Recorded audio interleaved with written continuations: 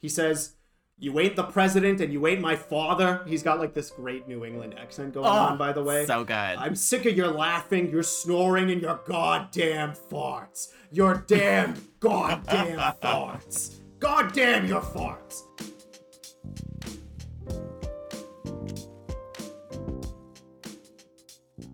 Hello, hello, and welcome to Skeleton Closet, a podcast at the intersection of queerness and horror. I'm Jake. And I'm Shannon. Shannon, how are you doing today? I'm doing pretty good. How are you, Jake? Terrific. I'm really excited for our first episode. We're here to talk about The Lighthouse, 2019, directed by Robert Eggers. Shannon, we established in the end of our last episode that, we've been friends for a while. We were friends in high school, but we were also sort of like rivals. We've always had sort of a rivalry between us. We're sort of... Oh, yes. There's a bit of a competitive nature to our friendship. In a way, Absolutely. In a way, we've sort of been haunting each other for the last 10 years in the ways that we know each other. This movie is fraught with complicated depictions of relationships between friends, and it's given me the language to say to you what I've always sort of felt in my heart, but haven't really had the words to say. So here's something I'd like to say. Damn ye! Let Neptune strike thee dead, Pearson! Hark, Triton! Hark! Bellow and bid our father, the Sea King, rise up from the depths. Full foul in his fury, black waves teeming with salt foam to smother this young mouth with pungent slime, to choke ye, engorging your organs till you turn blue and bloated with bilge and brine and scream no more. Forgotten to any man, to any time, forgotten to any god or devil, forgotten even to the sea.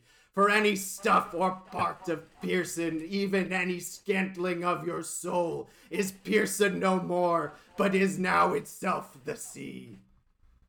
Well, fine. I like your cooking. Well done. Well done. Thanks. I'm feeling lightheaded now. That was a lot of air that I expelled in one go. Right? This movie's a lot, to say the least, right? It really is, but I think you're kicking us off on a really good point, which is the monologues. Like, that was one of Willem Dafoe's monologues in this, and he just, like, I was blown away when I watched it, like, his delivery of these speeches with, like, no breaks for, like, big gasps of air, nothing like that. He just, like, goes on like a Shakespearean actor. It's beautiful. This movie is sometimes called a character study rather than a horror movie. It's called a lot of things. We've established that we're not really snobs for the genre. It can be a psychological thriller, it can be a horror movie, it can be a character study, but there's definitely something very Shakespearean about the way that it's written and the way that these performances are sort of drawn out with these long monologues of flowery language, or maybe flowery is not the right word. It's muddy salty and language. Shitty. Yeah, muddy and shitty and salty, like very much like the sea, like the rock that the island that they're on for this. This was my second time watching this movie. This is one that I brought to the show. You graciously let me essentially pick the movie that we kicked off our podcast with, and I instantly picked sort of the weirdest one I can think of to ensure that we're starting this podcast off on the weirdest note possible. What were your sort of general impressions on a first viewing? So I watched it for the first time with my mom, and there was like a glitch when I was casting it onto the TV where like occasionally it would like replay like 10 or 15 seconds of the movie. And we thought that was part of the movie, and we were like, wow, this is like so artsy, like splicing in these like little repeats of scenes to, like instill doubt and blah, blah, blah. And then I watched it back on my own for the second time, and I was like, okay, so where does that splicing in start happening? Is it, is it when Robert Pattinson has like a fall and he hits his head or blah, blah, blah? And I'm like, oh, wait, that was just a mistake from the casting onto the TV. But overall, I really loved it. Like, I think it was quite a statement on like masculinity, on desire, on surveillance and dominance, and perceived reality, right? And I just love the tension between Robert Pattinson and Willem Dafoe. Like, this movie really illustrates that you don't need a huge cast to have something very like in depth. What about you, Jake? What are your thoughts and feelings? Yeah, I mean, this is my second time watching the movie. I watched it with my partner, Kayla. It is a movie that we know. It's a movie that's a favorite of ours. We watched it together on the first viewing as well. After watching it for the first time, this was one of those movies where I was saying to myself, like, it was a good movie and I loved it and it was a good watch, but it's something that I'll never want to watch a second time because it's sort of so foul. Like, it is truly one of maybe the foulest movies I've ever seen put to film. But it's even better on a second viewing, to be honest, because you can see exactly when some of the omens first form and then come to fruition.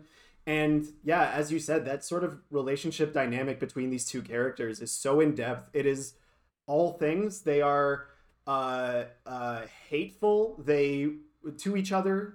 They want each other's approval. They both have like times where they dominate the other one. It is they are kind of all things to each other at all times. I guess we'll start off with just sort of a summary. Like, we'll go through the events of the movie. So if you have not seen the movie, for the audience, we're just going to go through and talk about sort of everything that happened. So obviously spoilers are coming up. I do recommend that you watch the movie, but of course it's not required reading for an episode of our podcast. So the movie starts off with a long opening intro piece where you're seeing this boat arriving to this abandoned lighthouse, and two men are arriving to sort of tend the lighthouse. You know, it's there to make sure that ships don't crash into the coast so that they can find their way in a storm. There is no dialogue for the first 7 minutes of the movie of these two men arriving. You see their boat in the water. You hear the mechanical sounds of the engine. It's rhythmic. You see the lapping of the waves, you know, hitting the boat, hitting the island. The two wikis that they're there to replace just sort of trudge away from the lighthouse while they trudge toward the lighthouse. They do not acknowledge each other. They don't exchange a single word. And nothing is said for the entire first 7 minutes of the movie. And it just feels like drudgery. It feels like trudging towards something. It is so comically inhospitable, their arrival to this island.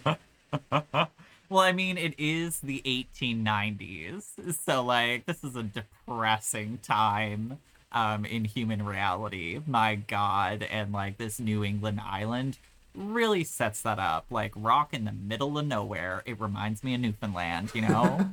It was shot in Nova Scotia. This is technically a Canadian production, as a lot of things are. Not everyone realizes how much stuff is shot in Canada, so yeah, it definitely sort of should remind you of your time out on Canada's East Coast. Aw, fuck yeah. Like, my favorite part about the opening is that we have Winslow, which is Robert Pattinson, and the very first thing he does is he's like, I need a smoke. So he has, like, a smoke, and as he's, like, exploring their little house that they have that's attached to the lighthouse tower by, like, a tunnel, is there you hear this like trickling sound from upstairs as we're like shown around, and then it reveals that Tom, who's played by Willem Dafoe, is just taking a piss upstairs. So I'm like, perfect. This movie starts with one of them having a smoke, the other one taking a piss. Like, beautiful. We also get sort of a reveal of the two characters, because they're sort of just kind of two shadowy black cloaked figures approaching the lighthouse, and then we get a reveal of them just staring directly into the camera, and it sort of reminds you of like American Gothic or something like that. It's just they're like dead-faced. And then yeah, as Robert Pattinson's character starts to explore their lodgings, like I say, comically inhospitable. Like, he's jiggling the furniture doesn't work, like the cabinets don't open. He bangs his head on the roof as he's walking up to their room. And then yeah, his new roommate, who he has not said a single word to, is just pissing in a bucket and farting. Like, it starts off with this level of just bleak cruelty that will not let up for the rest of the entire movie. We're just so perfect. I mean, it really does set up like how awful their housing situation is. Like, this is a pretty shabby cabin that they're living in, you know, very simple, very bare bones. But like, I mean, how much do these guys really need to survive, right? Like, At that point, as they're sort of like getting accustomed to their lodging, Winslow, Robert Pattinson, discovers a carved statuette of a mermaid hidden in his bed's mattress. Yeah, like when I first saw him digging in the mattress, I'm like, oh my god, is he pulling out wads of hair? That's disgusting. But like, yeah, this little ivory scrimshaw, this like statuette, and I'm like, okay, cool. So there's gonna be mermaids in this. All right, appropriate.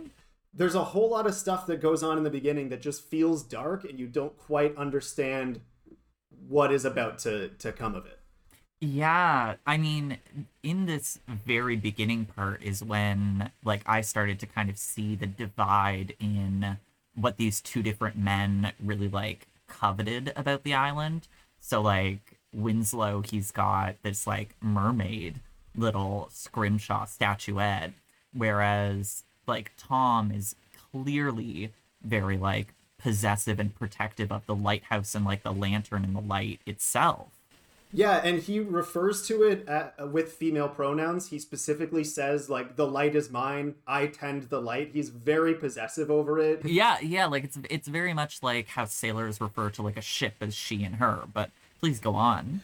And the director goes on to make a note in an interview, and we'll talk about this later, where the mermaid, the lantern, and the sea are the only female characters in the movie. Ooh. Oh, true. So they go on to have their first dinner together in the lighthouse, and Tom Wake, the older Wiki, is he's there to make a toast. Do you want to recite his Oh my toast? god, yeah. Oh yeah. Should pale death with treble dread make the ocean caves our bed, God, who hearest the surges roll, deign to save the suppliant soul. Yeah, so he offers this toast, and he's very much like sort of an archetype of a salty sea captain, if you're picturing his voice, like kind of a stereotype of a pirate. He also pronounces ocean as ocean, which like it just bothered me throughout the movie. I don't know if that's like era accurate, but he said ocean like 5 times, and I noticed it. It was one of the very many off-putting things. I don't know why that bore talking like about, how, but it did for me. It's like how he insists on Winslow saying "I, sir," as opposed to "yes, sir." No, it's "I, sir." Yeah, you need to use like the sailor language. You mentioned that he is the one who tends the light, and he's very possessive over it. He also, like, Robert Pattinson's character is the only one who is doing any manual labor whatsoever. Like, he's shoveling coal into the furnace. He has to go fix the cistern because he goes for a drink of water and like immediately chokes on it because it's like gross and black, and literally made Kayla gag as we were watching it. It's quite interesting how the older guy who's kind of like the supervisor, I guess. So like Tom is like, he's a seasoned wiki, and he makes like the younger guy do all of the back-breaking labor, but like insists at some point, he's like, oh, I have the worst shift of all, which is watching the light from through the night until morning. That's like the dreaded time when like maybe a man would go insane, and he kind of like puffs himself up of like, oh, I'm doing this for you, like you're getting off easy, boy. At the end of their sort of first night together, Winslow goes up the stairs to sort of check on the light. It's not really clear what he's doing on there, but he goes up and he sees that Wake is standing there naked, observing the light. He's sort of like speaking to it. Something weird seems to be going on between him and the light. We don't really know what's going on there, but he spends a lot of time up there sort of naked and just watching it and talking to it. He goes on to have a nightmare that night. Do you want to talk about that? Oh, yeah. Okay, so one of the things I noticed was at their first dinner, Winslow refuses to drink alcohol, and Tom is like insisting he does, but he doesn't. He drinks that like nasty water and chokes. Yeah. And then he has this like very bizarre dream of like going down to the ocean's edge, going down to the beach and seeing like logs floating in the water, and then a body. And the body turns out to be a mermaid, and he's awoken by like water leaking from the roof and like pitter pattering on his face. And this is a reminder that whatever reality he has escaped by arriving at the lighthouse is really like the same level of bleak, because water's dripping on his face, and Wake is immediately there to remind him that he's been neglecting his duties and that he needs to fix the shingling on the roof, and that's why the water's leaking on him. It takes me to like one of my favorite scenes, which is fucking Winslow with his like wheelbarrow full of coal, and he's like drudging it up the rock, and then there's a gull, like a seagull, just blocking his path, standing in front of the door, like laughing at him, and he's like, you know, like, go away, and like chucks a little piece of coal at the gull. Like, yeah, a strange one-eyed seagull is maybe one of the best performances in the movie, which says a lot because the performances are all very good, but that is the sassiest bird I've ever seen, I gotta say. Oh my god, it is, and it gets sassier. Like, yeah. I couldn't believe that. And after he chucks the lump of coal at it and scares it away, he sort of looks up at the lighthouse, and Wake is standing up there just watching it. Like, again, Winslow is doing all of the labor, and this dude is watching him, but just the judgment is just thick. It's constant from him. This dude is kind of a bastard to start off. Oh, this guy is totally a bastard. Like, the next part is Winslow, you know, he's got to, like, put oil in the lantern, so he takes this, like, huge, like, canister of oil and fucking, like, drags it up these stairs. So in the lighthouse, there are these, like, metal spiral stairs going up, and he like has to drag it slowly up every single one, and then gets to the top to find Tom was watching him the entire time, didn't help him, mocks him, and then is like, oh, here's like a tiny handheld canister, you might want to use this next time. Oh, and by the way, take that back down again. Like, this yeah, because it's a fire hazard to ass. have this massive canister of oil up here.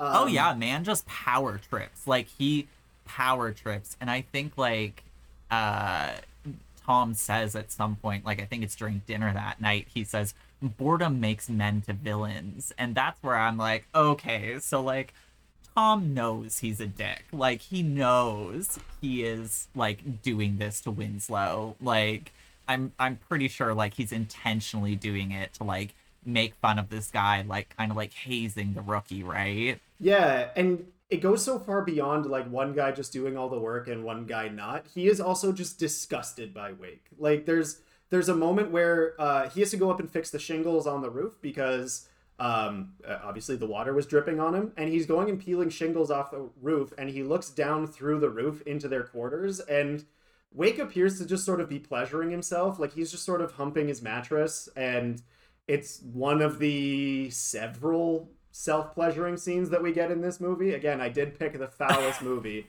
to start our podcast off. And then, yeah, when they're having dinner that night, which, see, you know, as far as we can tell is the second night, we get the toast again, the whole, you know, should the ocean caves make our bed?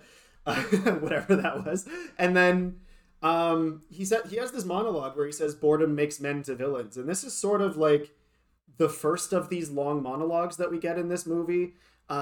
Wake tells us a little bit about his history as an actual sea captain, that he worked on a boat called the Chicopee. There was a mutiny on board, and essentially saying, you know, being out at sea and isolated for this long, this boredom can turn men to villains, and the one thing that can help is actually alcohol. Like, you should be drinking. That's actually going to be healthy for you in the long run.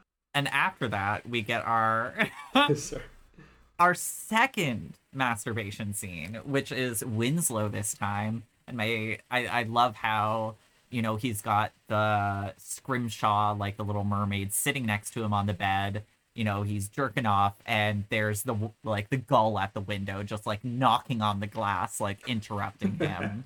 And like, that just, it feels appropriate to Winslow's life at this point. Like, he's constantly being observed, whether it's by the gulls or whether it's by Tom, just like overseeing all of his work. And clearly Winslow is just constantly being watched, because like next Tom comes like flying at him with accusations of like, oh, you've been doing a really shitty job, like mop the floors again and again and again and again. And if I tell you to clean them again, you're gonna do it again. You're gonna take apart this whole place. You're gonna shine the nails with your spit until they're gleaming and then put it all back together if I tell you to. Like, and he says something to the effect of, you're gonna clean the floors until they shine like a sperm whale's pecker.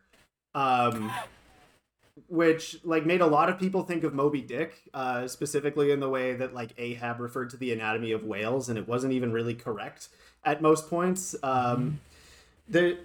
The moment with the gull interrupting him during his sort of, moment of utmost privacy as well, it carries a lot of weight because at that dinner where we got that first monologue, one of the things that Wake told him is that he saw him sparring with the gull, and he doesn't approve of the way that he threw that rock at the seagull, and he informs Winslow that it's bad luck to kill a seabird because they have the souls of dead sailors in them.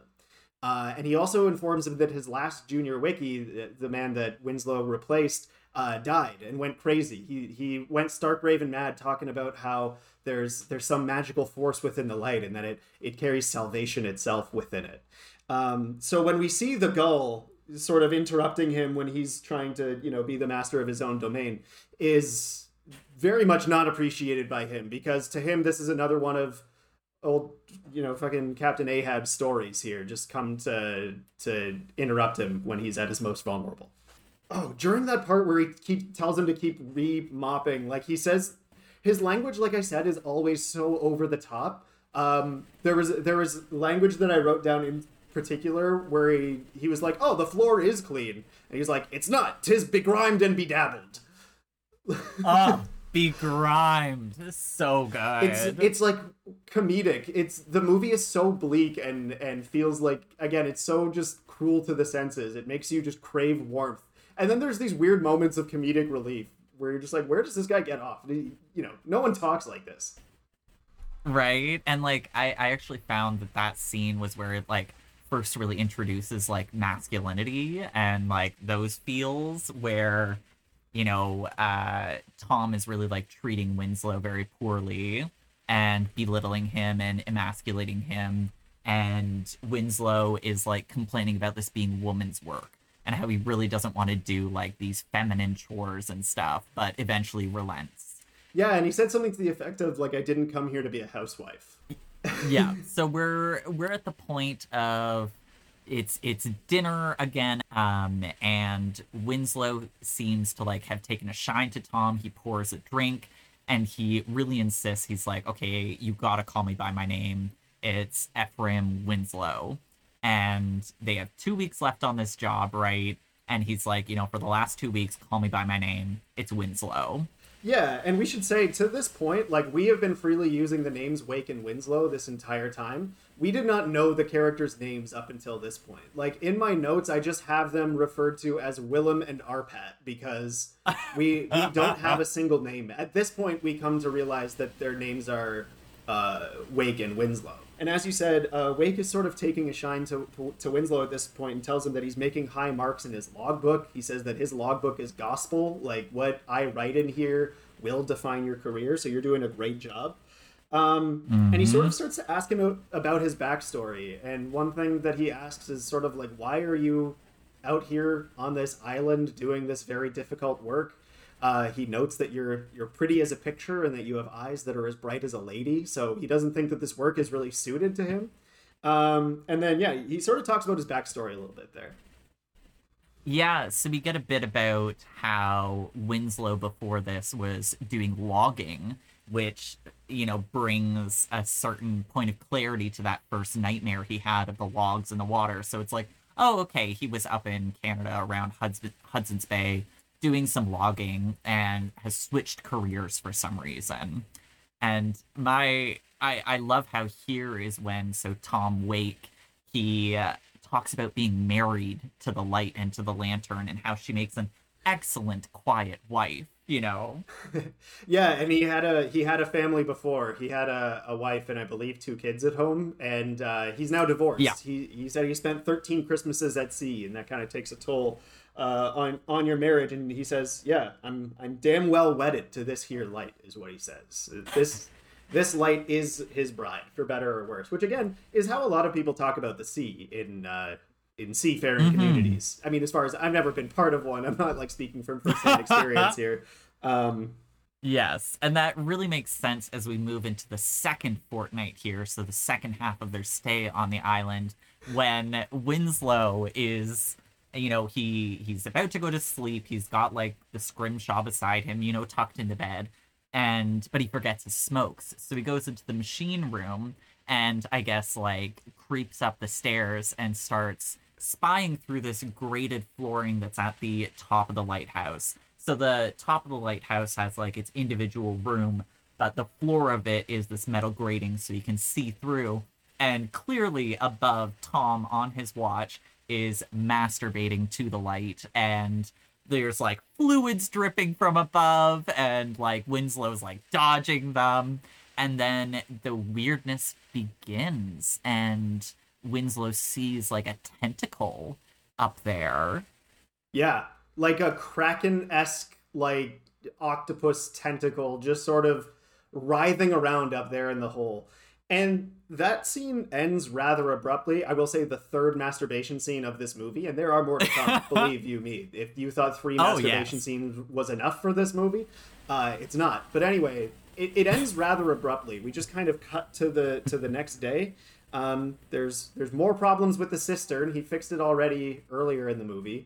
Oh yeah, the fucking like gross, dirty, like mud gush water coming out of that spout. Yeah. Blech. Yeah. And so he goes to investigate, and he finds that there's a seagull like drowned in the cistern. Like it's dead or dying. We don't really know, but dying. It's definitely dying. Okay, yeah. Because it kind of like croaks out a little like rah! Yeah.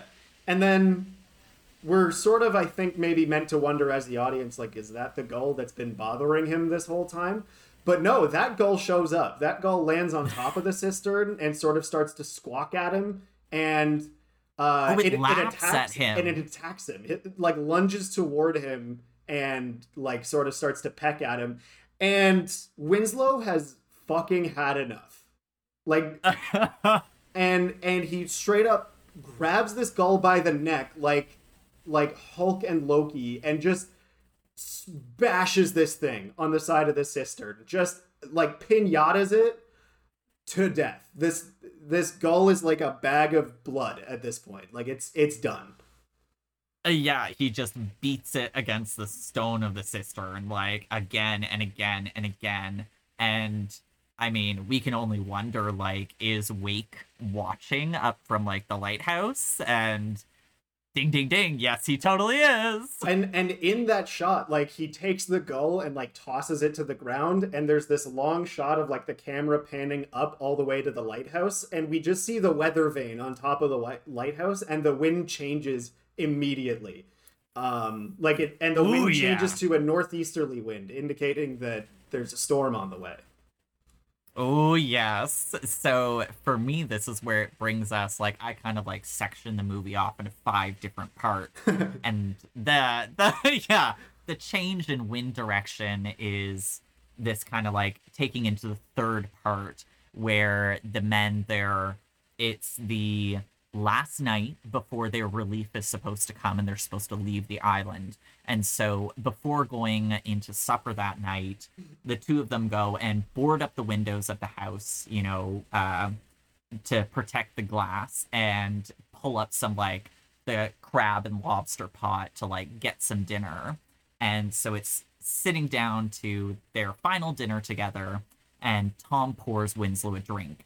And, Winslow kind of gives him this look, and Tom's like, I won't take no for an answer because it's their last night, might as well, kind of like a YOLO moment. And so not only do they take a drink, but have like 3 fucking shots in quick succession after like Winslow having not drank for all 4 of these weeks, and like Wake probably having drank every single night. Yeah, and they don't just like have a few drinks, like you said. They get instantly schmammered. They are like regaling each other with old stories. He's like They're talking about like chicks that they banged in their past. At one point, Winslow asks Wake if he feels shame when he lies with a woman. They're like singing drinking songs. They're dancing around. At one point, Winslow asks him why he hasn't been allowed to tend the light. Wake tells him, soon enough you'll be tending a light of your own. And Winslow says, well, why haven't I been able to tend the light before? And the mood changes immediately. They're not having a good time anymore. Wake is like, that is my light. Again, don't come asking after my light. This one is mine. You go find yourself some other light. Again, very possessive. Yeah, he's very much like, I never let no man touch her, very like protective of this light. And here's where this is when Thomas Wake actually introduces himself, and he's like, oh, the name's Thomas Wake, you can call me Tom. Right. And so finally we've learned both men's names. Yeah, I suppose I got that wrong earlier. I said that we learned both of their names on the night of the second fortnight, but it was actually we only learned Willem Dafoe's name at this point. And at this point we're like 45 minutes into the movie and we still have like an hour left. Oh god, yeah.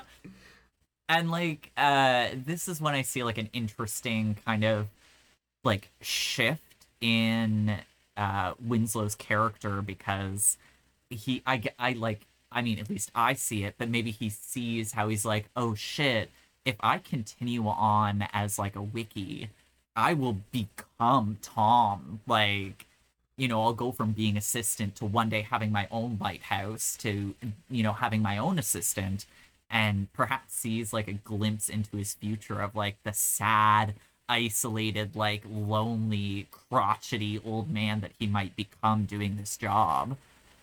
Yeah, and I mean, there's a whole lot of like identity pieces wrapped up in this entire narrative. There's then we'll move forward to the next morning. So this is the day that they are meant to leave the island. As I said, there's an hour left in the movie, so you can pretty much bet that that's not happening. He wakes up super hungover, like they are fucked after this night of debauchery. He notices that Winslow, that is, notices that their bedpans are full of like shit, like literal human shit. So he takes them out into there's a storm, as we mentioned. The storm has now arrived. He takes it out and goes to throw the contents of the bedpans into the sea, and the wind immediately blows the shit back at himself, and he screams to high heaven because he's just doused himself with literal human feces.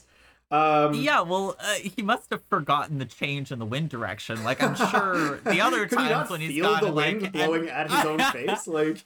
Well, by now it would have been routine, emptying that way, like throwing them out onto that coast, but just like, to add to the hangover, to add to all of it, and like. That's when me and my mom like burst out laughing watching this movie, just like, oh god, this guy's poor fucking luck. Like, it's his final day here, and now he's smelling like piss and shit. So what happens next, Jake? Okay, what does Winslow discover? So he's out there. He's doing his duties in the storm. Again, just trying to get through this last day, waiting for the tender to arrive and take him home sweet home. And he finds a mermaid. Like an actual fucking mermaid. We're not talking a scrimshaw this time. Like a woman with a fish's tail, lying there on the rocks. She's all tangled up in the seaweed. Here's your clue that this movie isn't exactly, I would say, feminist. Because the first thing he does when he finds this unconscious mermaid lying there on the rock is just starts fondling her. Like he touches her mermaid titty. We see her gills. We get close-ups of her gills and her mermaid labia. Yep. Didn't you have a fun fact about the mermaid vagina? So, yeah, the mermaid that they have in this movie. So they're, Robert Eggers and Max Eggers did a ton of research into, mermaid lore. They found that mermaids at one point, because sirens and mermaids kind of have a similar like starting point in mythology. Mm-hmm. And it was always that, sirens were going to call to the sailors, pull them into the rocks to their doom. But they were going to do so under the pretense that like there was this beautiful woman lying on the rocks and she's going to bang you. She's going to have sex with you. It's going to be awesome. But you meet your death instead. But originally in mermaid mythology, mermaids had two tails. They kind of split off the way that legs do. And actually, if you look at like the Starbucks logo, you'll see a mermaid with two tails. At some Yes, point, she's distinctly a siren. yeah, at some point in the Victorian era, mermaids came to just have one tail. They kind of like toned down a lot of the mermaid legends. They became kind of more of a like our contemporary understanding of a mermaid as like a wonderful magical creature and not like a terrifying, sea bitch. And so yeah, we love the sea bitch. So mermaids used to be understood to have somewhat more of a human anatomy. And at the time that they came to have a tail, a fish tail, that sort of went away. That kind of was no longer part of the mermaid mythology. Robert Eggers decides, nope, this mermaid needs a vagina. We need to see it. And so they actually modeled the fish vagina off of shark labia. Labia? Oh. Pardon me. Yeah, so it's a silicone model that was made custom for this movie. But yeah, it's based on the equipment that sharks have, so that this mermaid can still have a single tail, but can be conceivably fuckable. Wow. Because a single-tailed mermaid is accurate to the mythology from 1890s New England. Yes. And I love this scene because in the background there is a foghorn wailing, and then the mermaid, she starts shrieking, and then Winslow's screaming. There's so much noise going on, and when Winslow finally gets back to the cabin, Wake is like, why were you yelling out there, wasting your voice? What are you doing? Yeah, so he comes in, he swabs the quarters, he's back to swabbing, the way he does. That silly boy, he's always swabbing. Oh, yeah. They go out to wait for the tender to arrive to pick them up, and the storm is just bellowing, and they're standing there out on the rocks, and this thing is not coming. Yeah, as Winslow says, very sad and dejected, they didn't come. Yeah. And at this point, the storm is in full force. And that brings me into part number 4 of the movie, which is the storm. Yeah, so now at this point, they're in survival mode.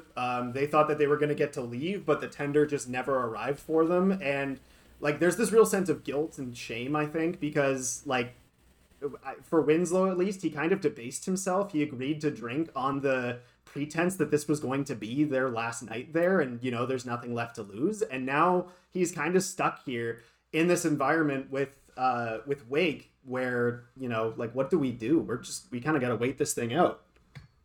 Yeah, and this man has been traumatized. Like, he goes and, like, continues doing his work, like shoveling the coal into the fire for the machinery, and like, has a bottle of alcohol there with him, and like, manages to resist drinking on the job for this first night.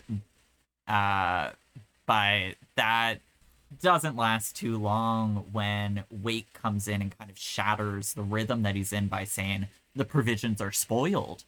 All of their food, like, that the damp got to them, and so, oh shit, their relief didn't show up. They're stuck on this rock for even longer, and now Winslow's being told that, oh fuck, their food stores have spoiled. Yeah, he also, it's pretty much at this point where Wake informs him, he's like, okay, well, the tender just didn't come yesterday. Maybe we, maybe we missed it. Maybe we were so hungover that it came and left without us, which, like, we understand does not make sense because there would be new wikis here to take care of the lighthouse. So that's... Mm-hmm. But Wake informs him that it has been weeks since they missed the tender. That wasn't yesterday. He says, weeks, Winslow. It's been weeks since we missed that tender. Yeah, and Winslow's like, oh, it's only been one day. And he's like, 1 day? No! Like, and... like, this is such an interesting kind of timeline disagreement because, like, as audience viewers, we're not actually sure who's been keeping track of time properly. So, like, who's right? How long have they been on this island? Like, and I mean, these are the seeds of doubt that were sort of sowed when Wake is telling him that he didn't clean the floors, and Winslow is saying, I damn well did. And so they just have, like, objective disagreements about reality kind of consistently throughout this movie. And Wake also tells him there was an instance, hey, back in 75, there was a Wiki who was stranded on the island for 7 months because the storm died out on the mainland, but out here on the water, the waters were just too vengeful. And so there's a guy who was once stranded on this island for 7 months, basically saying, Jesus. There is no telling how long we're going to be here, bud. And to me, that's why I said this in the intro episode, like, it's kind of hard to believe that this movie isn't about COVID. Like, they shot this in 2018. Like, they had no idea COVID was coming. And it feels, watching it with the knowledge of, like, what lockdown felt like, that is what it feels like. Going through something that you don't think you'll be able to survive, getting to the end of the allotted time, and then just being told, like, no, it's going to be, like, 12 times longer than this, actually. Like... Yeah, because, like, their stay on the island is 4 weeks, right? Which is 2 kind of quarantines. And, like, even just at the end of, like, 1 quarantine of, like, 2 weeks, you're like, okay, I'm going insane. I'm super bored. And, like, at this point, this is the 1890s, so they have no entertainment whatsoever. Like, there are no books there to read except for, like, the manual and the logbook, which, like, Winslow doesn't have access to that logbook, so, like, only Wake can read it, you know? And there is literally nothing to do except do their work, sleep, masturbate, and drink. And that's it. Drink they do. At one point, Wake reveals that they have actually extra rations, so they're buried in a chest out on the rocks, so we're going to go dig it up. And the rations are just more liquor. It's just like 10 more bottles of hard liquor. They get super drunk. At one point, Robert Pattinson's character, who we understand to have a certain name, is crawling on the floor. This man is more wasted than certainly I've ever been in my life. Shit-faced. And he starts talking about his foreman at the logging company, Winslow, and how he rags on him just like how Wake does. Yeah, and like right before that is when Winslow, or like Robert Pattinson's character, who we know to be Winslow at this point, starts questioning Tom Wake and starts questioning his stories, because Wake, before, he had said he broke his leg and that's why he had a limp, but now he's saying that it seized up because of scurvy, and he starts gaslighting Winslow, being like, oh no, you must have misheard. And that's when they get sloppy drunk, and as he's crawling across the floor, mumbling to himself about, like, Winslow, blah blah blah, you dog. He calls him a dog, and that's very hurtful to him.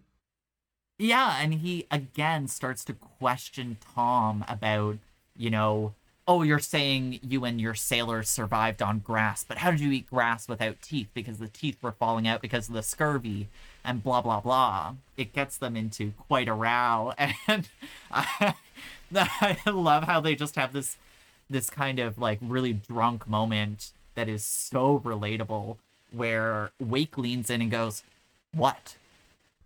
And Winslow goes, what? And they just go back and forth going, what? What? What? What? What? What? What? What? What? What? What?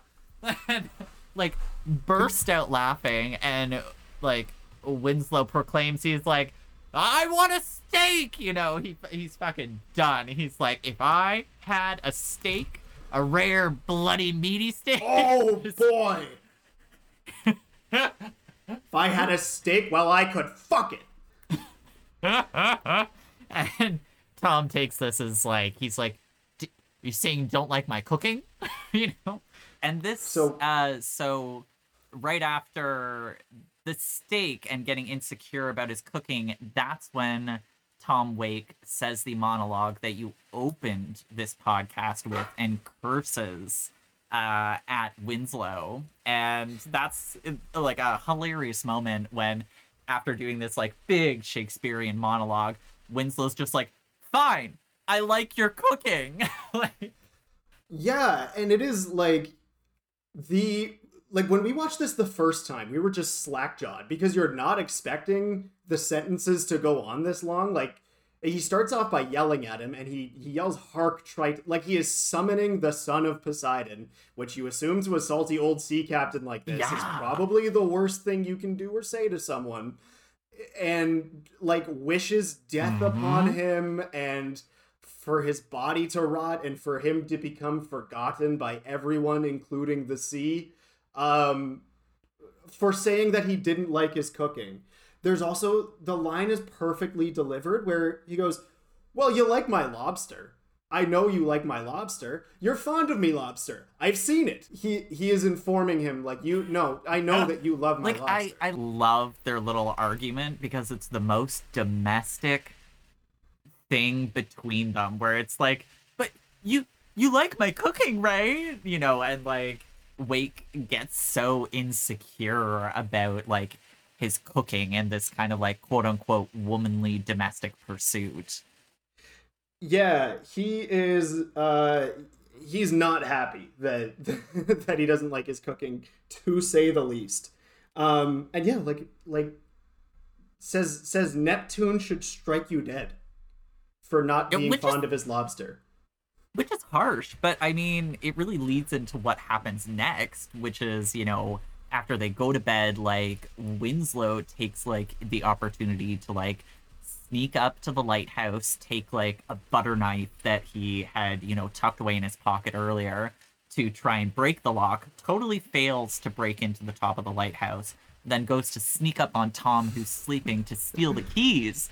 But as he's, like, reaching over to take the keys, kind of, like, pauses, maybe, like, remembers how, like, Tom was cursing him for not liking his food, and is going to, like, cut his fucking throat when Tom wakes up and catches him in the act. Yeah, and do you remember what he says at this point? Because Winslow has his shoes like tucked into the back of his massive pockets of his overalls so that he doesn't make any noise as he sneaks across the floor.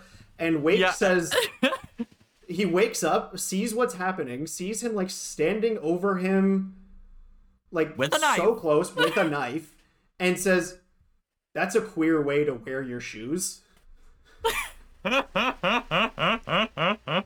Like, effectively diffuses the situation by, like, completely ignoring Winslow's, like, aggression and just being like, no, you're not gonna cut me today, boy. Like, and Winslow replies by telling him that he's a miserable old man who isn't even human anymore. Yeah, like, he's like Winslow is, I love that line, like, you ain't even human no more, you know, been working away from folk for so long, like, so isolated that Tom is just, like, unbelievable. Like, this man is not a man anymore. Like, anyone in their right mind would have been fucking scared out of their wits to be awoken by someone leaning over them with a knife. Yeah, and so, like, Winslow more or less just backs up and it's just like, oh, I wasn't doing nothing. And he goes back to work. He is sloppy. He is sloshed. He is not doing a good job. He's wheeling the wheelbarrow out to the shed. And when he goes out to the shed, he takes it upon himself to pleasure himself once again. This is now the 4th masturbation scene in this movie. And it is wild. He is sitting out there in the shed. He's got the little scrimshaw with him, the mermaid. He's caressing that thing. He's jerking it. He's like remembering the mermaid and her labia. He's thinking about a dead guy. Oh, yes, he's thinking about a dead guy in the water. Like, this is also interspliced with a scene of him pulling up the crab pot. You know, it's interspliced with scenes of the lantern light and, like, drowning. And when he, like, climaxes and, like, shrieks. Not just, like, cries, but, like, shrieks. He throws the scrimshaw and it breaks in half. And then, like, man falls to the floor, is crawling, like, army crawling his way, like, half naked across the floor, and, like, stabs the pieces of the scrimshaw with the knife. Yeah, he hates this thing. So do you want to know a fun fact about this scene? Yes. This was shot on day 1 of the shoot. This is, like, the first thing that they shot in the movie. And Robert Egger says, on day 1, we shot Rob masturbating in the shed. It's the very first thing we shot. And Rob really, really went for it, the film's director recalls. And, you know, it was inspiring. Oh my god. I call it the epic masturbation scene because, like, it is so intense. Yeah. Yeah, it's a lot. And this is like really one of the points in the movie where like maybe more than any other, we are not sure what is real, what is false, what is in Winslow's imagination, what is Winslow remembering and what is he imagining in this scene. There's the mermaid. There is he pulls up the lobster trap and it has a severed head in it with one eye. Yep, the decapitated head in the lobster trap. You're like, is that real? Is it not? But like right next, I'm like, does he tell Tom about finding the head, or like do they both just decide, you know what, this is the fucking night to like down bottles of alcohol? Like, yeah, we go right cut. from this we go like right from this epic masturbation scene to like the two of them like literally nursing these bottles like fucking like they're getting iced or something. Them. Like, yeah. Oh, dang. Getting iced, yeah. Yeah, God. And so they're dancing jigs. They're like up on the tables, and they're doing like furiously fast like logging camp jigs and whatnot. And then it's another smash cut to them like slow dancing and like humming, oh my God, it's so romantic, humming like songs of lost love. Yeah, it's beautiful. They're like holding each other, slowly dancing, and then they pull apart and lock eyes with each other and pull in closer, and they are getting ever closer and closer, and like their eyes close and their heads tilt to the side and their mouths open, and then they like shove each other apart, and then it's like dukes up. They're like immediately like about to scrap. This I kind of disagree, because like this is definitely like at first it's mutual, but like Tom Wake is clearly leaning in for that kiss. Like, yeah, clearly going for the kiss. And I think it was Winslow who fucking reacts and is like, nope, yeet, like shoves Tom off and is like, come on, dukes up. And they fight. Like, they fucking fight. Like an old-timey, too, like, you know, people just don't fight like this anymore with their fists out like 2 feet away from their face and like... Like, it is so hyper masculine. It is ridiculous. So then we get another hard cut. They're no longer fighting, and now they are like lounging together. They are decidedly cuddling. Like that is yeah. They are. It's like tender moment to even more tender moment to fight to tender moment. Like. Yeah, and like they're getting very intimate and like comfortable with each other, and you know, Winslow's talking about trust, and he's like, "Can I trust you, Tom? I can trust you. I trust you." And Tom's like, "Oh no, you don't. No, you don't." And like is rejecting that trust, and he's like, "Oh, don't go bring in your guilty conscience. Like a guilty conscience is boring." And Winslow does not listen to this advice at all. Not at all. Wake cautions him, "Don't spill your beans," to me. Like, do not spill your beans. But spill his beans. And he does. And he says, "Thomas." And he says, "Yes." And he says, "No, I'm Thomas." And he goes, "No, I'm Thomas." He says, "No, I'm Thomas. I lied." And so Winslow, the man we've been calling Winslow, informs us that his real name is Tommy Howard. Coincidence, both of these men are named Thomas. And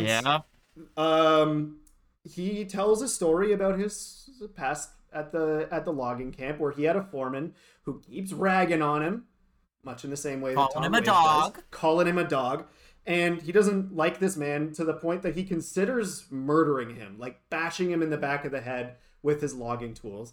And he doesn't do it. He does not. He wants to make it very clear that he didn't do it. But at that exact moment that he was considering murdering his foreman falls into the water and is struggling to swim among all the logs. And if you've ever seen footage of log drivers from back in this time, this is how they would transport logs. They would literally ride like massive piles of logs down the river. So if this guy falls in, like, it's not a good scene. And the man is screaming for help.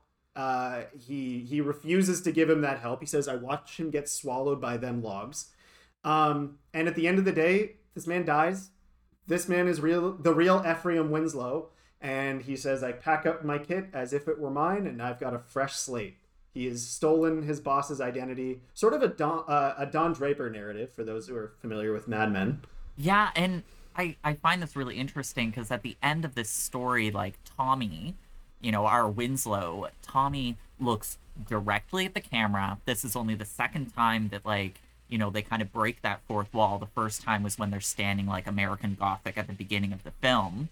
And he breaks that fourth wall and asks the camera directly, how else am I going to find respectable work? He steals the foreman's identity because, he's going on he's like, oh, Tommy Howard had no prospects. He's not going anywhere in life.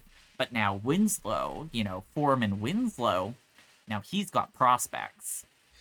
And so this leads to a moment. Wake does not appreciate him spilling his beans. At some point in telling this sad tale, Winslow / Tommy Howard, whatever we're meant to call him, has lost track of where Wake went. He is sort of just not there when he turns his head, and he just hears the disembodied voice of Wake from somewhere in the lighthouse go, "Why'd you spill your beans, Tommy? Why'd you spill your beans?" And his voice echoes through the buildings. And he goes outside to find him, and there's this, I don't know how else to describe it other than a tableau. It's sort of a moment that we just see, and it's not really clear how this fits into the narrative or where or when in the story this happens, but Wake is holding Winslow by the wrist and staring a light into his eyes, which looks very much like the light of a lighthouse, and stark naked, by the way. Wake is naked as the day he was born, in this Olympian athletic lunge pose, holding him by the wrist, capturing him with this light.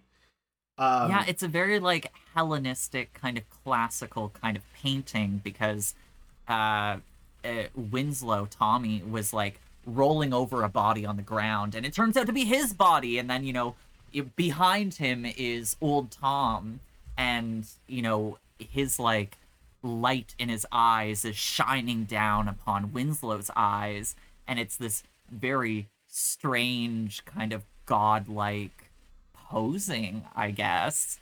And there's more to say about this later on, but there's a painting called Hypnosis from 1904 by Sasha Schneider. Schneider. If you look it up, that's very much the inspiration for this scene. It is a man holding another man by the wrist and staring a lighthouse-like beam into the eyes of this other man. Sasha Schneider made these symbolist paintings that were mythical in nature and very homoerotic in nature, and so they've sort of recreated that with this piece. It's even in black and white, by the way. Well, he finally sees his truth, and that's what I kind of see it as. Until then, old Tom has kind of been able to keep his eyes closed to Winslow's transgressions and his secrets and the mysteries that he's kept. But that's why he's so mad about him spilling his beans, right? He's no, now I have to see you for the truth, that you're a liar, that you watched a man die, I have to see your guilty conscience and see it laid bare. And the light for me is that kind of illumination of the truth. And so at this point, Winslow decides he needs to escape. He goes to go get the lifeboat, the dory, from the shed and take it out to the sea. And Wake comes screaming out of nowhere, and he's brandishing an axe, and he says, "Don't leave me." And he smashes up the dory with the axe. Their only way off the island, feasibly, until the tender comes, is no more. It's obliterated by this axe. And then he goes chasing him across the island with the axe.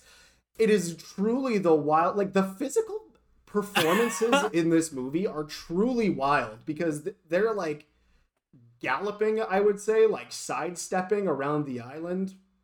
Oh yeah, and this is rough terrain. This is not easy terrain. Parts of this movie, these physical performances are almost cartoonish in nature. The scene earlier where Winslow sneaks up on Wake with the knife, And this, like, they sort of evoke like Looney Tunes vibes. Like they're comically like arched over when they sneak, and they're like making themselves very big when they chase. Yeah, like this, the scene with the axe actually gave me like the Shining vibes of like, here comes Jack like chasing like his son through the hedge maze, loping along with the axe, but uh Tom, he just, he just like buries the axe in the kitchen table, doesn't even like brandish it at Winslow inside the house or anything. No, instead he goes about confusing Winslow and like essentially like charismas this man down and is like questioning how long they've been there, and he's like, maybe this is all just a figment of your imagination, Tommy. Maybe you're wandering through the Canadian woods, and this is all just a fever dream. That none of it's real. And he says, how long have we been on this rock? 5 weeks, 2 days? He says, who are you again? Are you Ephraim Winslow? Are you Tommy Howard? And he also says that you're the one who smashed up the lifeboat and chased me with the axe. Yeah, like gaslights him. Yeah, is he gaslighting him, or have we been, lied to as the audience with the scene? Like, we're really not sure at this point. Like, who is more trustworthy, the perspective of Winslow or the perspective of Wake? We just don't know. I want to move quickly through the last few scenes of this movie, just because we said we were going to summarize this movie in like 15-20 minutes, and it's been an hour and 10 minutes. So okay, let's go. At this point, they go back to drinking together again, because this is what they do. They realize we're out of drink, so they decide we're going to drink turpentine. So we're going to drink like oil. Like, we are going to fuel ourselves with the very thing that we use to fuel the lantern, and that's what we're gonna drink. And this is what happens when you leave men alone, by the way. If you leave two men together for long enough, this will happen. So they get shit-faced. They are drinking at the bottom of the lighthouse. They are drinking now under the kitchen table that has the axe still in it. And the storm breaks through the window and totally floods the cabin with water. Yeah, cabin everything is in a disarray. Yeah, like it is filled with water. Winslow finds the logbook. The logbook, which Wake told him earlier that you're getting, top-notch marks in my logbook. And oh god, it actually says like, hey, this guy is always drinking on the job. He neglects his duties. He's kind of a piece of shit, and the company should actually fire him without pay. They should sever him immediately. And understandably, Winslow is outraged. He goes off on Tom, like he's calling him a liar. He's saying he's tired of his shit. But then Winslow like gets down on his knees and begs. He like begs for forgiveness, and mainly like he takes this pose of supplication of like being on his knees, lowering his head and raising his hand up, which usually you would do. Like, this is like an ancient Greek kind of thing where you would like kneel in front of someone and like kneel at their feet and like raise your hand to touch their chin as like a pose of supplication and begging. And he begs to be shown the light. That's all he wants. Like, Winslow, like, he's learned his life is ruined, like, everything, and he's like, just show me the fucking light. I want to see that lantern. Yeah, and we were told earlier that there seems to be something connecting the light to salvation, right? So he's spilled his beans at this point. Wake knows what he's done. He is also, by this point, accused Wake of killing his old junior Wiki. So he believes that the severed head that he found in the crab trap is the former Wiki, and that's we as the audience, I believe, are to maybe think that the head and the former Wiki and the gull are all the same person, the same soul trapped on this island. There's another great monologue from Robert Pattinson here where he yells at the old man and tells him exactly what's wrong with him. He says, "You ain't the president and you ain't my father." He's got like this great New England accent going on, by the way. So good. "I'm sick of your laughing, your snoring, and your goddamn farts. Your damned goddamn farts. Goddamn your farts. You smell like piss. You smell like jism, like rotten dick, like curdled foreskin." like hot onions fucked a farmyard shithouse. And I'm sick of your smell. I'm sick of it, you goddamn drunk. It is, and it goes on much longer than that. That is like a tenth of it. It's and and what's Wake's response? Like, oh, you sure got away with words. Yeah. These men are done with each other. At this point, now that sort of the logbook has been discovered and everything is out in the open, they sort of have a fight with each other. It seems clear that, you know, Winslow sort of has murderous intent at this point, and yeah, and this is when Wake pulls out he's like, I watched you kill that gull, and blames him for the change in the winds, the change in their luck. You know, blames Winslow for the storm, saying that it's his fault, and he calls him a dog. And that's the final straw. Yeah, and so at this point, Winslow is going to get on top of him and just beat the absolute shit out of him. Just pummel him.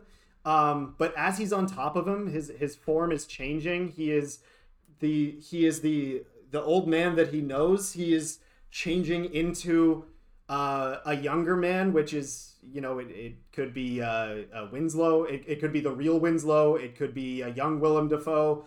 And the form of the mermaid, until finally he becomes like this crusted, like, you know, cockle-shelled, like Davy Jones looking motherfucker.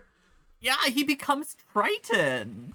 It's not Triton. I'll tell you about it later. It's not quite. Really? Yeah. Oh, but shit. Ooh. It is a mythical form among in that vein.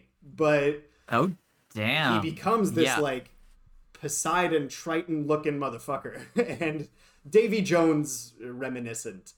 Yeah, and Winslow just goes to town, like beating on him, like stopping just short of killing him. And because he says, "You're killing me." Yeah, and he's pathetic in that moment. He is howling. So pathetic. Yeah. And so then we get this scene of Winslow standing over Tom, like nudging him with his foot, like saying "bark," like "bark," and he does.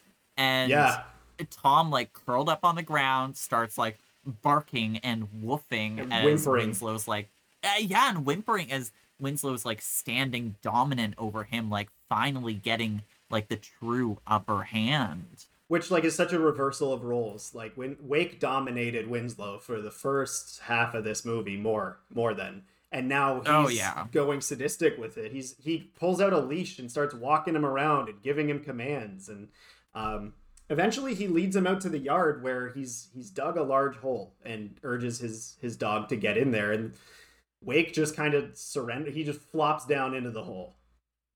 And as, you know, he's lying in this kind of makeshift grave, like, Winslow starts shoveling dirt onto him, and Wake starts monologuing again. And this is where I am outraged that Willem Dafoe did not get any nominations for, like, Best Actor at any of the major awards, because he delivers, again, another Shakespearean monologue that is rife with like literary references and things, and I'm going to talk more about this monologue later, like this, I'll call it the mud monologue in particular, but he is being buried alive and mud is being shoveled into his face. It is filling his mouth. He is choking on it as he delivers this monologue, and I'm not saying like that's happening to the character, like that is happening to the actor. You are seeing Willem Dafoe like swallow dirt while delivering this monologue, like from memory. Like, I'm astounded. This is like one of the craziest things I've ever seen an actor do.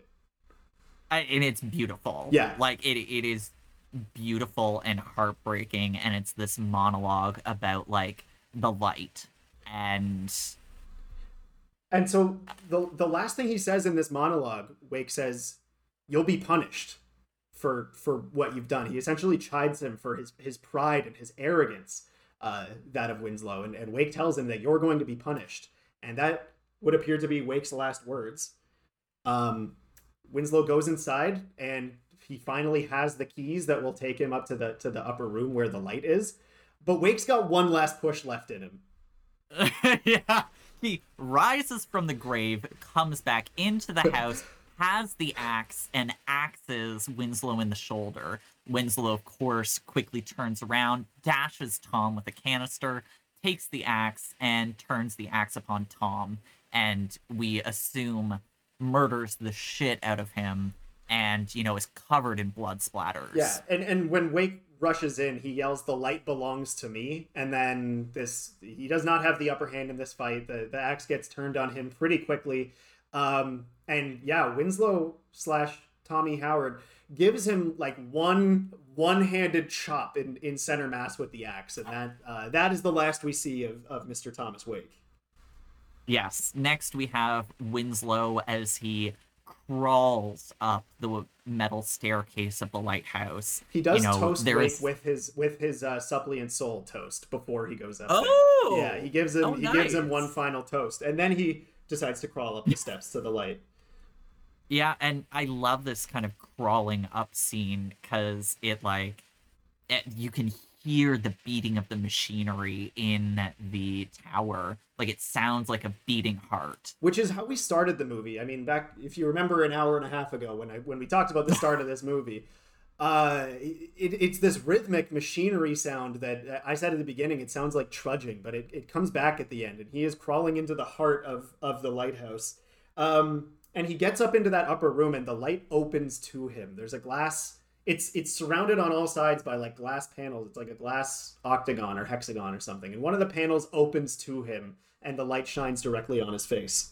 And he reaches into the light, and we have this beautiful shot of we, the audience, don't see what's inside the lantern, but Tommy Boy clearly does. We watch his face direct on as he's, kind of in awe, in inspiration, but then like screaming out in horror. We're not really it's a total complex of emotions. He starts off laughing like someone who just found buried treasure or something like that. Like, he is in absolute joy and ecstasy, and then the picture becomes more distorted, and so does the sound, as his shrieks of laughter turn to screaming and just bellowing at the top of his lungs. And clearly he can't handle what he's seen within the light. It was not the salvation he was looking for, not quite. And he falls all the way down the stairs, down these long spiral staircase that he carried that canister up earlier. And he falls to his death. That's it. He's done. Final shot, our final shot is of Tommy Boy laid out naked on the rocks. He, to me, it looks like his right eye is a barnacle, and there are gulls atop him, and they are pecking out his innards. Like, it's this very, Promethean tableau. And it's our, second tableau. And not only are they, insult to injury here, not only are they picking out his guts and eating them, they're shitting on him. Like, you see Robert Pattinson, a bird shits on his chest. They abuse the actor so much in this movie. Oh god. With the things that they put them through. But yeah, that's the end of the movie. It ends on that. And we end with a sea shanty playing over the credits. Ta-da! And that's the end of the movie. The movie that we said we were going to take 15 minutes to 20 minutes to summarize, we took an hour and 20. We'll be more concise on future episodes, everyone. If you're still with us, who knows? Thank you. But yeah. It was a wild movie. There are some behind the scenes notions that I wanted to talk about with this, or some details. So there are a couple of different pieces that inspired this story. One of the main ones is a unfinished story by Edgar Allan Poe called The Lighthouse, but it's the light dash house. It's about a single wiki who is isolated on a lighthouse island in 1790s Norway. It started being written in 1849. It was Edgar Allan Poe's last story, and it wasn't finished. He died before he finished it. But it was all about the isolation that this person was feeling. It was written in diary entries, and it was all about how he was starting to go crazy being isolated on this rock in the middle of the ocean, and he was starting to hear things within the walls. But it was never finished. It's been adapted a number of times. And then another story that caught the director's attention because he was doing research on trying to adapt Edgar Allan Poe's story. There's a story from Wales in 1801 that actually happened where Two wikis were attending a lighthouse on an island. They were both named Thomas, and one of them died in a freak accident. And keep in mind, this is a true story.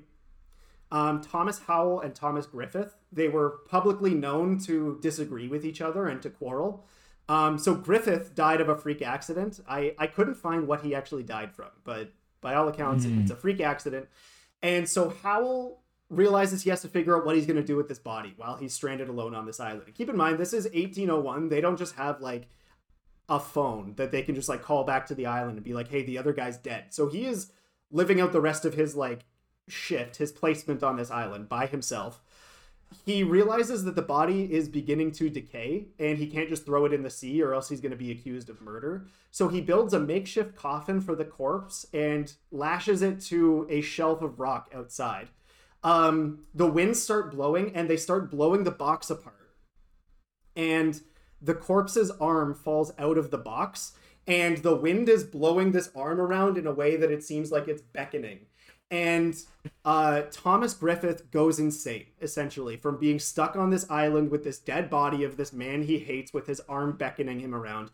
And by all accounts, people who knew him did not recognize him after this experience. This changed him forever as a person. And so those are the two stories that sort of most inspired this. And then also, there's some real connections to mythology here. Obviously, the sort of folklore of mermaids and things like that, and of sirens that, as we talked about, sort of beckon sailors to the rocks and tempt them to, you know, follow their baser instincts, which will ultimately lead to their peril and doom and a watery grave. There are those elements. And we talked about the mermaids more earlier. Winslow, as you said, his fate sort of resembles Prometheus. Prometheus being a titan in Greek mythology who defied the gods by stealing fire from them and giving it to humans. In some versions of the story, that leads to the creation of human civilization. He's sort of known as the father of liberal arts.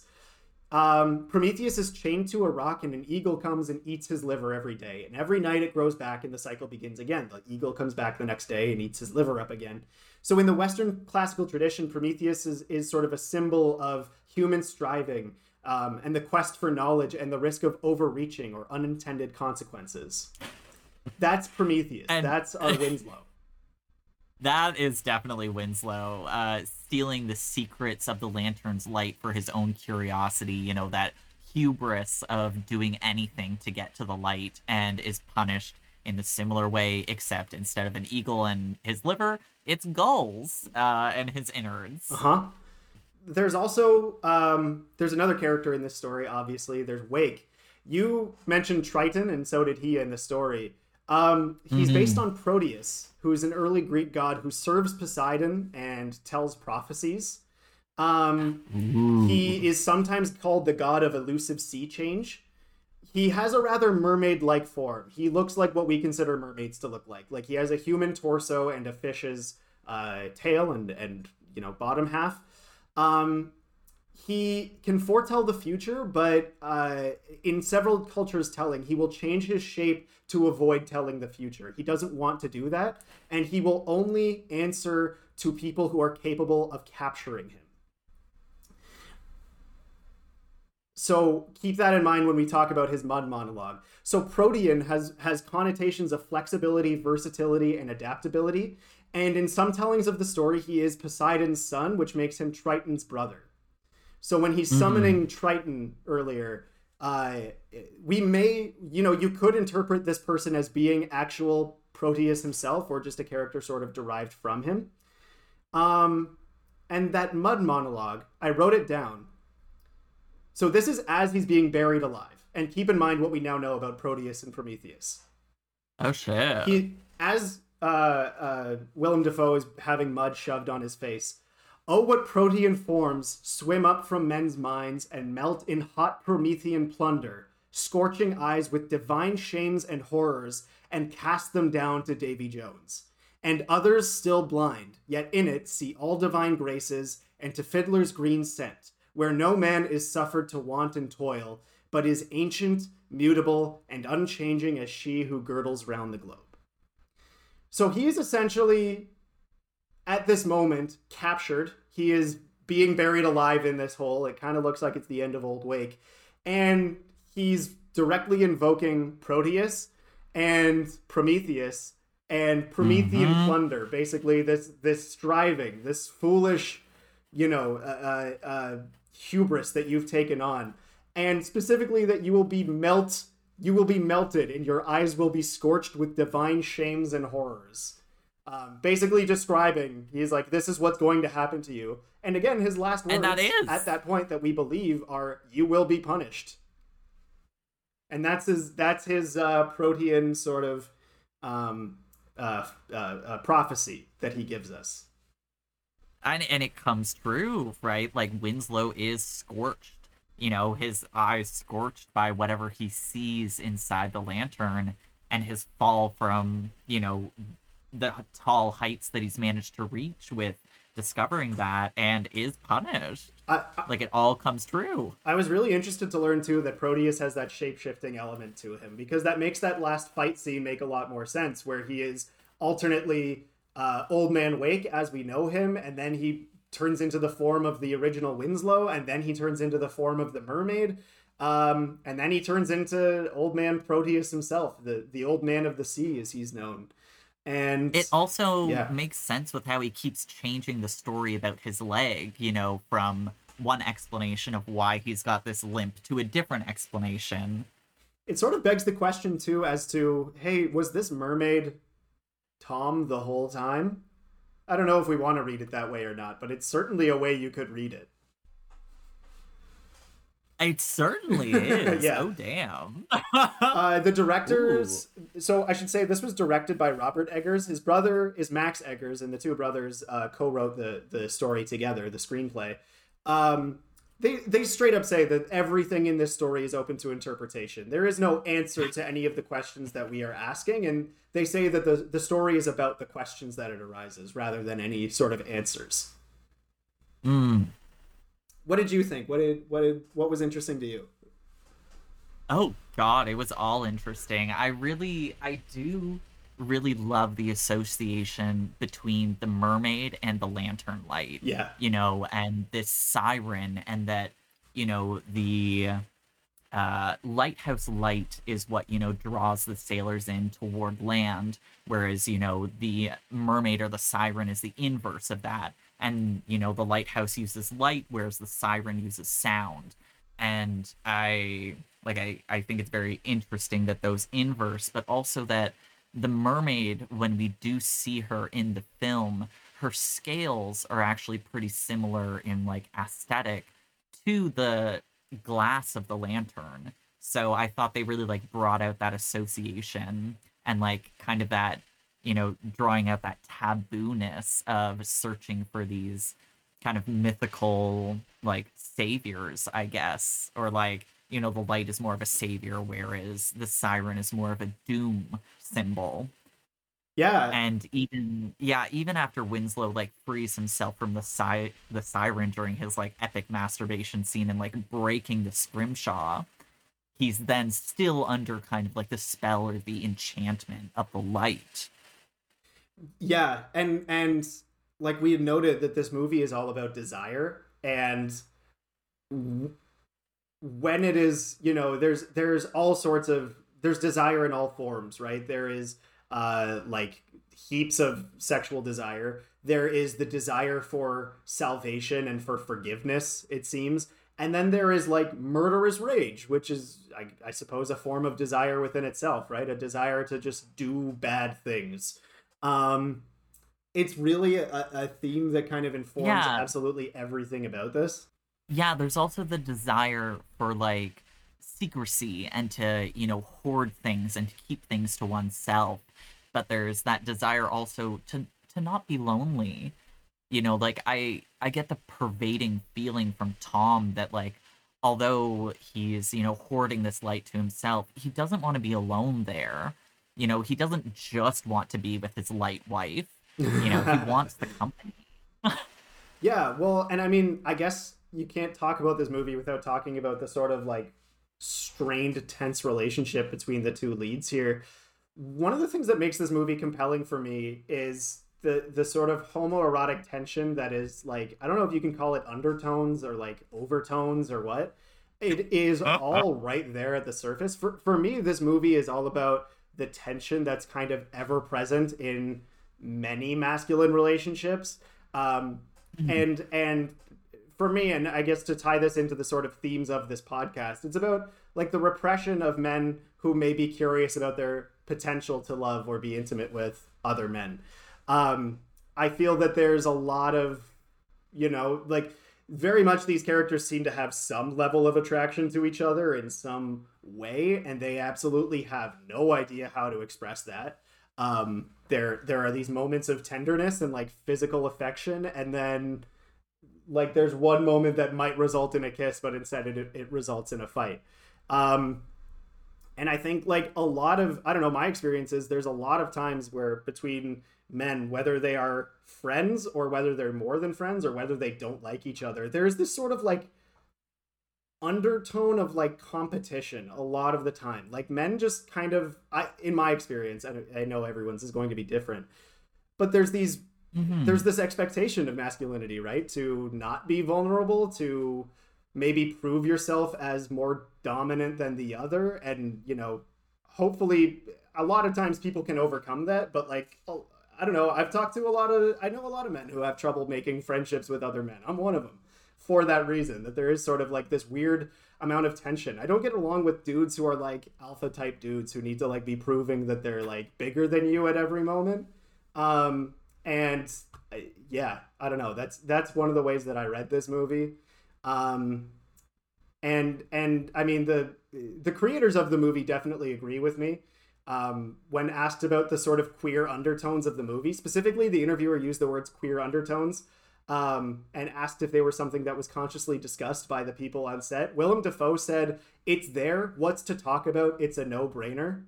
Pattinson said it was pretty explicit in the script. The script said that the lighthouse looked like an erect penis. It definitely does. Yeah.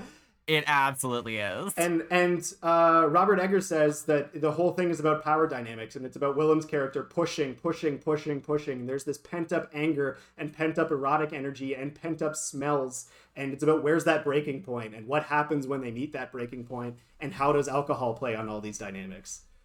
It's a really interesting examination of male relationships, whether friendships, enemyships, or relationships, to me. The alcohol the alcohol doesn't like it's at first like a barrier to their relationship because like Tommy like refuses to engage that kind of bonding ritual of drinking together, and it goes into, instead of this like friendship, there's this weird supervision, surveillance, and like voyeurism that goes on as the two of them are just watching each other at these different points, like either just overseeing the day and like the day's work, or when Pattinson is like creeping on Willem Dafoe having like his first masturbation session and like watching, peeping through a hole in the roof, or when Dafoe is like watching Robert Pattinson have this like showdown with a gull, like there's these different levels of watching from a distance. And my mom and I, when we were watching this, she was like, you know what, maybe it all would have been fine if they just didn't drink the alcohol. Like I really do wonder if Pattinson's character would have been totally fine if he hadn't had that drink on their last night there. Yeah, and it's something that like the old Tom pushes on him earlier on, and he says like, have a drink with me. He says that it's bad luck to leave a toast unfinished, by the way, when he offers up the toast. And that's like one of the 5 bad omens. Like it's bad luck to kill a seabird. It's bad luck to leave a toast unfinished. Blah, blah, blah. There's so many it's probably bad luck to stab a scrimshaw of a mermaid in half. I don't know if that's true, if that's part of the mythology, but it probably is bad luck. And yeah, the alcohol is something that Tom pushes on Winslow early on. And then at some point, Winslow's the one pouring the drinks. Oh and yeah. and you really see like that's sort of the way that again like he's pushing and pushing and sort of eroding away at his sensibilities throughout this movie. Yeah. It's this totally fascinating case study of like, what do people do when they are isolated and when they are idle and when, the peer pressure comes from just these, two people and their power dynamic of pushing against each other. Yeah, and well, I mean, so their relationship has been described by different people, reviewers, media, the people involved in it. It's been described in several different ways. It has been called homoerotic. It has been called a relationship. It's been called a father-son relationship. It's been called a master-slave relationship. Robert Eggers said that he could picture both Freud and Jung enjoying this movie. I hate Sigmund Freud. If you check out my old YouTube channel, I've got a whole video about how much I hate Sigmund Freud. But he's not wrong.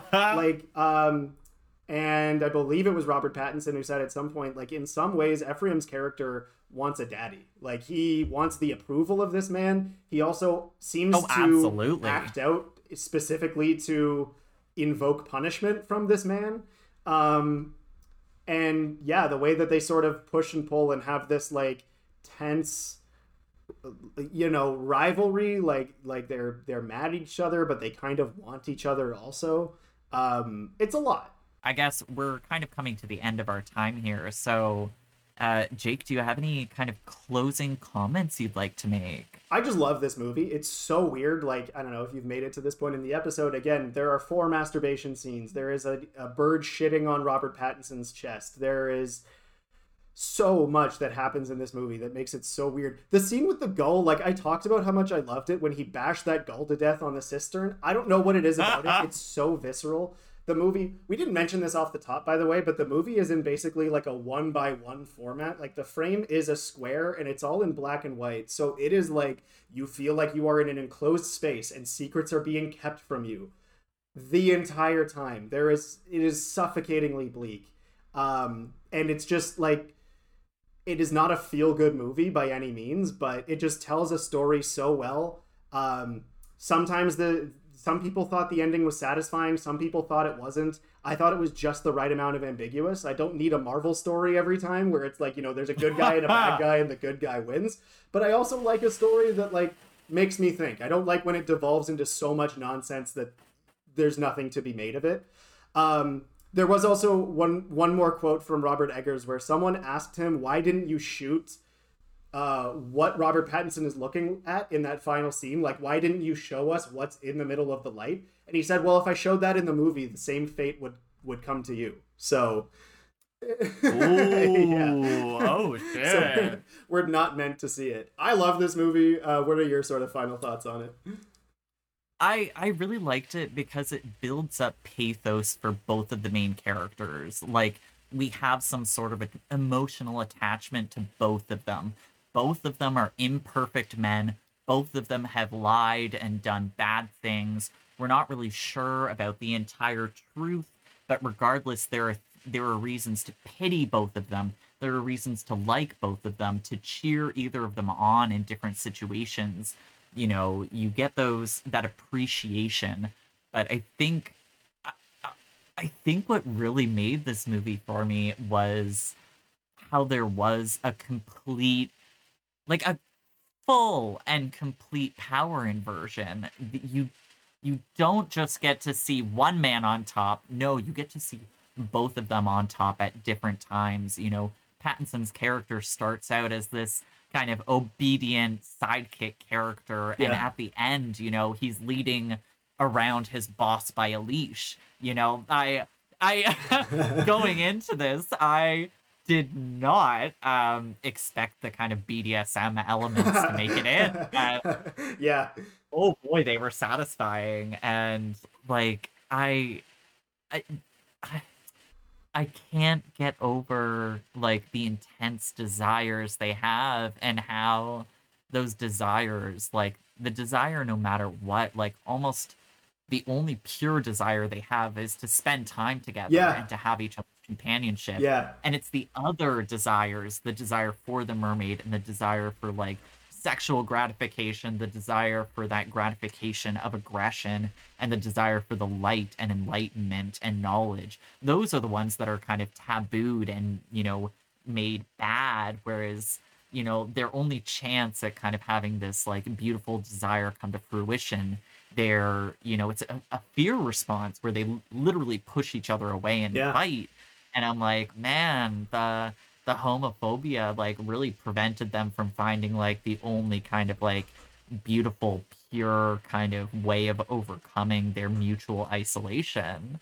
And the picture of this was it was a fucking ride, but I really enjoyed it. And like you said, like watching it for the first time was good, but watching it for the second time was just so much better. Oh my Lanta. It's such a study of toxic masculinity for me, and this is why, like, I always say, like when people talk about toxic masculinity, and I assume anyone listening is sort of like on the same wavelength as us when it comes to this, but some people, when they hear the term toxic masculinity, they assume that it's like a slandering of men. And they won't allow that conversation, right? They're like, what? Men aren't all toxic? And it's like, no, but there is this element to masculinity where, like, look how it affected these two guys. And, like, I don't know. I kind of think most men or masculine people listening can probably think of a time where they've had a friendship or relationship of any kind with another man, whether it's a family member, a friend, a romantic partner, wherever, where, like,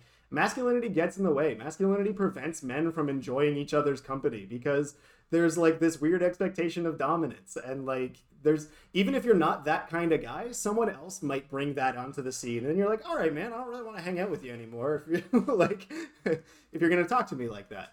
I absolutely love that element of it. Like, these two dudes, might have gotten along famously in a different place and time, but this is the world that they find themselves in.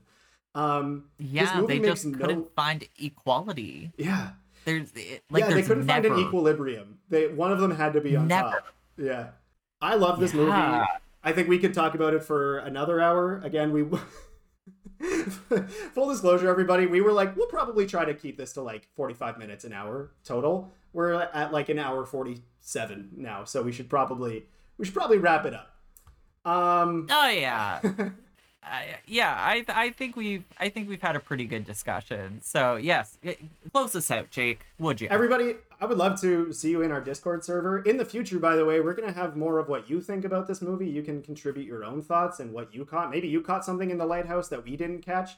If you join our Discord server, you'll be able to tell us about it, and we'll read it over before we record the episode. So we'll sort of have what you say canonized in the episode of the podcast. So.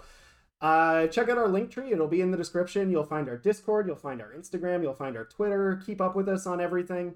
And I hope you have a great rest of your day. You made it to Friday, Wiki. Congratulations. Good job. You've made it to the end of your shift. Congratulations. And now toast a drink and go on home. Yeah. May God save our suppliant soul. Or however that went. Oh, yes. And, Jake, what is our next film that we're going to be covering? Shit, we got to reveal that at the end of the episode. That's right. We're going to get better at podcasting as we go, everyone. This is episode 1. Oh, yeah. You're just hanging out with a couple pals. Our next episode is going to be American Psycho. Yeah, American Psycho. Oh, I'm a big Christian Bale fan. It is a 2000 horror/mystery movie. Starring Christian Bale, directed by Mary Herron. Another movie very much about toxic masculinity. Unfortunately, we picked a very male movie for both of our first two selections. Our second one, American Psycho, is directed by a woman. It feels like more of a balanced story than certainly this one is, but I'm looking forward to it. There's so much to read into about like Bret Easton Ellis, the original writer, Christian Bale. This entire movie, it's a lot. It's another one that's kind of a lot to handle, but it's a very good one. Thank you, folks, for tuning in, and we will talk to you next time about American Psycho. And until then, you're the best. And we think you're the best. Oh, I tried to chime in with you at the same time. I don't know if it worked. We'll fix it in post. It didn't work, but we'll work on that. Take care of yourself, everybody.